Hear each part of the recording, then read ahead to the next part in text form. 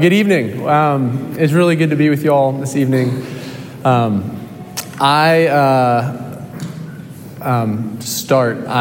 I was a Simpsons kid. I don't know if this is true for any of y'all. Maybe your parents didn't let you watch Simpsons. But one of my favorite scenes in any Simpsons ever was the scene where Homer, I think he's visiting a city somewhere, and he is in a bucket truck in the middle of a river. And the bucket truck is going down into the river, and you can just see him drift lower and lower and lower. And he cries out in desperation. Homer cries out in desperation, "I'm not normally a praying man, but if you're up there, please save me, Superman." And then it cuts to commercial. So in December 2004, many of you probably remember this, there's the great tsunami around the rim of the Indian Ocean. Remember, this is the end of December in 2004, and 250,000 people died, a third of which were children. And in the following weeks, in newspapers and in magazines, there are lots of letters and articles asking this question: where's God? Where is God? One reporter wrote this. He said, "If God is God, he's not good. If God is good, he's not God. You can't have it both ways, especially after the Indian Ocean catastrophe." And from our human perspective, the formula for the question goes something like this. Right? Knowing the suffering of the world, God can either be all good or all powerful, but he can't be both. Because if he was, then he would not allow such tremendous suffering. And this question, how can God be good in the midst of the great suffering in the world and our own lives? This is a question that all of us wrestle with. I mean, maybe you're asking this question right now. How can God actually be good in the midst of my real suffering? In his book, Mere Christianity, C.S. Lewis describes how he originally rejected the idea of Christianity. He rejected the idea of God because of the cruelty of life, though later he came to realize that evil was actually more problematic for atheism than it was for Christianity. Now, this question, how can God be good? Some of us ask this explicitly. We say, how can God be good when this trauma or this tragedy, this death of a loved one I've experienced, how can God be good in the midst of tragedy? Or how can God be good when I experience so much shame? Or how can God be good when I'm always stressed, I'm always overwhelmed with life? Or how can God be good in the midst of the seeming incoherence of the world around me?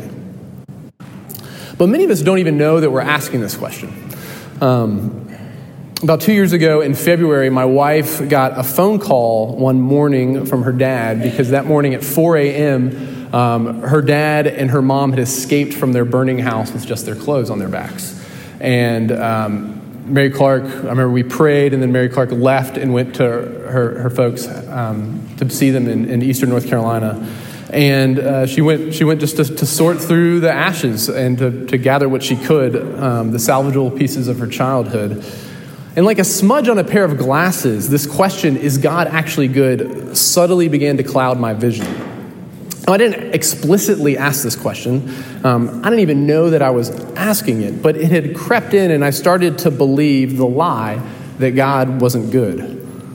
So what do we do with this question? What do you do with this question? Is God good? Where do you set your anchor on this? As the storms of life howl outside of your window, how do you know that he is good? How do you have real certainty that God is actually good? Well, friends, we are not the first ones to ask this question, and God has given us an answer to this in Psalm 132. So to give you some context for the Psalm 132 is one of the songs of ascent. And the songs of ascent were these psalms that were sung by pilgrims as they headed to Jerusalem. So they would go 3 times a year to the annual feasts. And the songs of ascent, Psalms 120 through 134, were the songs that they sang as they made the journey to Jerusalem. This is a journey that would have been difficult and dangerous. And then they would probably begin to wonder, is God actually good? Is God really there in Jerusalem? Like, why are we making this trek? Can we be sure that God is actually there in Jerusalem?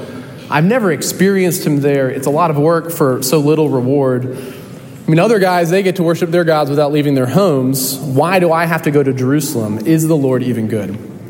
So how does God answer this question for his pilgrims? Well, if you've still got your Bible open, if not, you can just follow along by ear, but the psalm is divided into 4 stanzas of 10 lines each. So verses 1 through 5, then verses 6 through 10, then verses 11 through 13, and then verses 14 through 18. And each stanza contains a name, which is the answer to our question. So do you see the name in there? It's the name of David. And what God is doing is he is pointing his people to their king, to the anointed one, David, and saying that he is the answer to the question, is God good?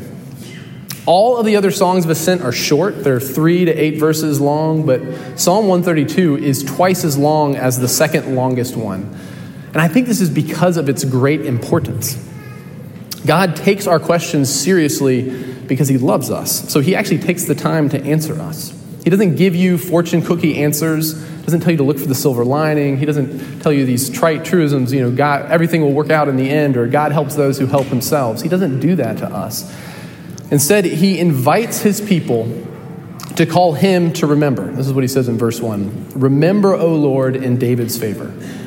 Now, this feels backwards to us. Now, why would we call God to remember? If God is actually God, isn't he all-knowing?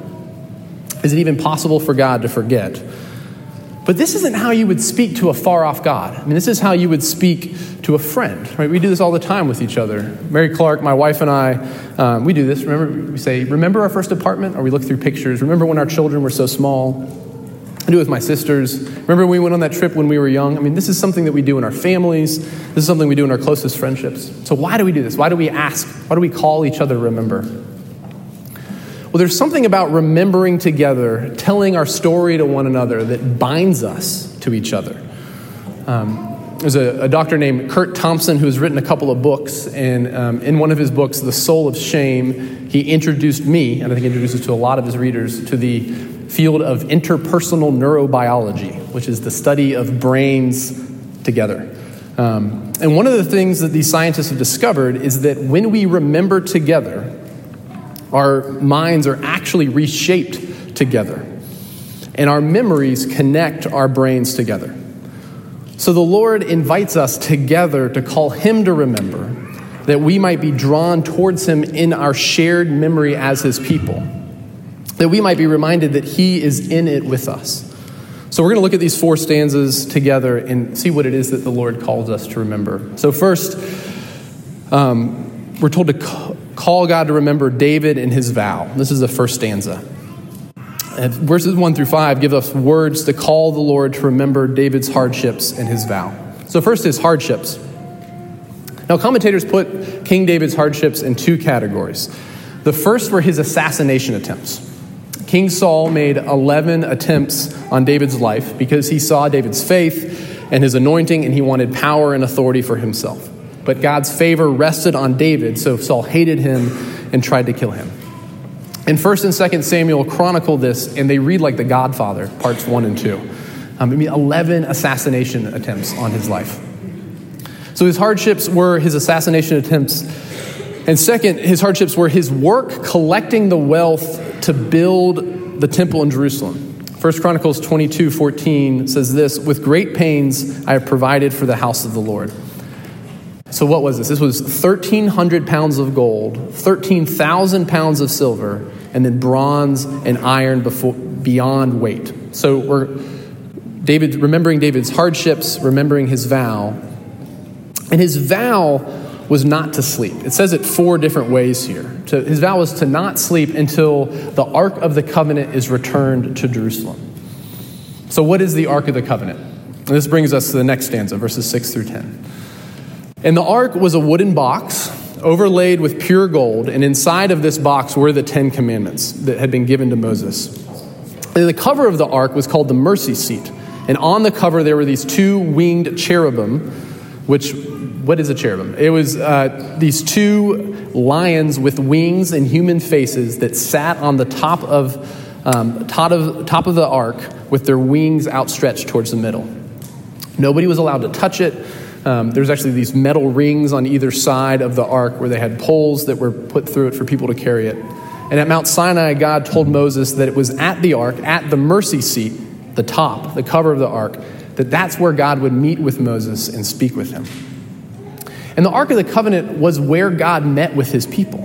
When Israel was at rest in the wilderness, the Ark was in the tabernacle, and that is where he met with Moses. And then when Israel was moving through the wilderness, the Ark went first. And when Israel went into battle, the Ark went first. And the Ark was the Ark was the physical location on earth where God forgave sin. God set up a sacrificial system so that sin could be dealt with, so that he could dwell with his people and not destroy them. And it was on the mercy seat of the ark that the priest would sprinkle the blood of the sacrifice to atone for the people's sins. So we read in Psalm 6, verses 6 through 7, that it recounts David finding and returning the ark. The ark had been captured by Israel's enemies, the Philistines. And after they tried to return it, ended up sitting in the fields of Jaar for 20 years. And when David became king, he went and he got it, and he returned it to Jerusalem with the greatest imaginable celebration. 2 Samuel 6 talks about David, or shows this picture of David leading 30,000 men dancing and singing as they brought the ark to the tabernacle in Jerusalem. Then again in verse 8, the psalm tells God what to do. What is going on here? What's going on in verses 8 through 10? Verses 8 through 10 is the prayer for the activation of the sacrificial system. And this is key. The sacrificial system was the center of the Jewish faith, the center of the tabernacle, the center of Jerusalem. Why is this? Because it's here that the fundamental reality of God's holiness was on display. One commentator said that the whole sacrificial system reinforces the central component in Jewish worship, which is this, that God is holy and you are not. So God was saying to his people, through the life that he organized for them, that to take me seriously, to take Yahweh seriously, means that you need to take your need for a stand-in, your need for a substitute seriously. And this is what the sacrificial system was. It was the provision of a substitute to remove the sin of God's people so that he could dwell with them. Now, this is foreign to us. To some of you, this is even grotesque, the idea of an animal sacrifice to placate a deity. But consider this. If this is something that feels foreign or grotesque to you, perhaps the reason it's foreign is because your concept of God or relating to him is the way that you would relate to anyone else. Your conception of God is that he wants you to be good, and if you're good, then he'll make your life comfortable. He's more like a vending machine than anything else. But consider this with me. Consider that the Bible tells us of a God who is infinitely high in his holiness and tells us that we are infinitely low in our sinfulness, and that if this is who God is and who we are, then this sacrificial system starts to make sense. And then in verse 9, we have this prayer, this remembrance of when David reinstituted the temple sacrifice system in Jerusalem. He says, Lord, go to your resting place, you and your ark, so that your people can have their sin forgiven and can dwell in your presence. Your priest will be clothed with righteousness, and your people will be filled with joy. And do this for David's sake. Do not neglect the promise, because David has done the work to make it happen, and because the Lord has vowed to do it. And this psalm draws our attention to King David and his suffering, his work securing the ark for God's people. And it's as if God is asking this question: do you want to know how you can be certain that I am good? I have given you a king who has suffered for you, that he might secure my presence among you. This is what he does in the third stanza. It's saying, look at the covenant that was made with David. Look at verses 11 through 13. God promises that David will forever have a son on the throne so that God can dwell with his people forever. And just as Psalm 132 points Israel to David, it points the church to the one who sits on David's throne, to Jesus Christ. And so when we question God's goodness, God invites us to say, remember Jesus, to remember his hardships, to remember that his ministry was marked by the religious leaders trying to figure out how to kill him. And then when they finally did, his suffering was greater than any man ever suffered, that he died the death that we deserve. And to remember his vow, that just as David promised he would not sleep until he returned the ark to Jerusalem, Jesus made a similar vow. His work as king was to go to Jerusalem, to die for sin, to be raised for sin, so that in him people from every tongue and tribe and nation might have their sins forgiven, have their shame healed, and be ushered into God's presence forever. So how did Jesus do this? Well, in Romans 3, we're told that God put Jesus forth as a propitiation, which is this word in Greek that in the Greek Old Testament is translated, is the same word for mercy seat. This word hilasteron, which is the mercy seat, saying that God put Jesus forward as the mercy seat. What Romans is saying is that Jesus is the true Ark of the Covenant. He is the place where God delights to forgive sins so that he might dwell with us forever. And not only is Jesus the Ark of the Covenant, he's the entire sacrificial system. The New Testament book of Hebrews explains to us that the sacrificial system was not designed to be the sum total of God's interactions with his people, but that rather in Jesus, God has finished and completed what was pictured and repeated in the Old Testament sacrifices. And we see Jesus fulfill the sacrificial system in at least two ways. I'm just going to mention two for tonight. The first is that the sacrificial system went on in perpetuity. So Hebrews tells us that these sacrifices could never make perfect those who draw near because it was impossible for the blood of an animal to take away the sins of a human. One commentator says this. He says that the sacrificial system of the Old Testament is like a check. And the purpose of a check is to cover the debt of sin. And the form of the check was animal sacrifice, whose blood was to be given in the place of the sinners.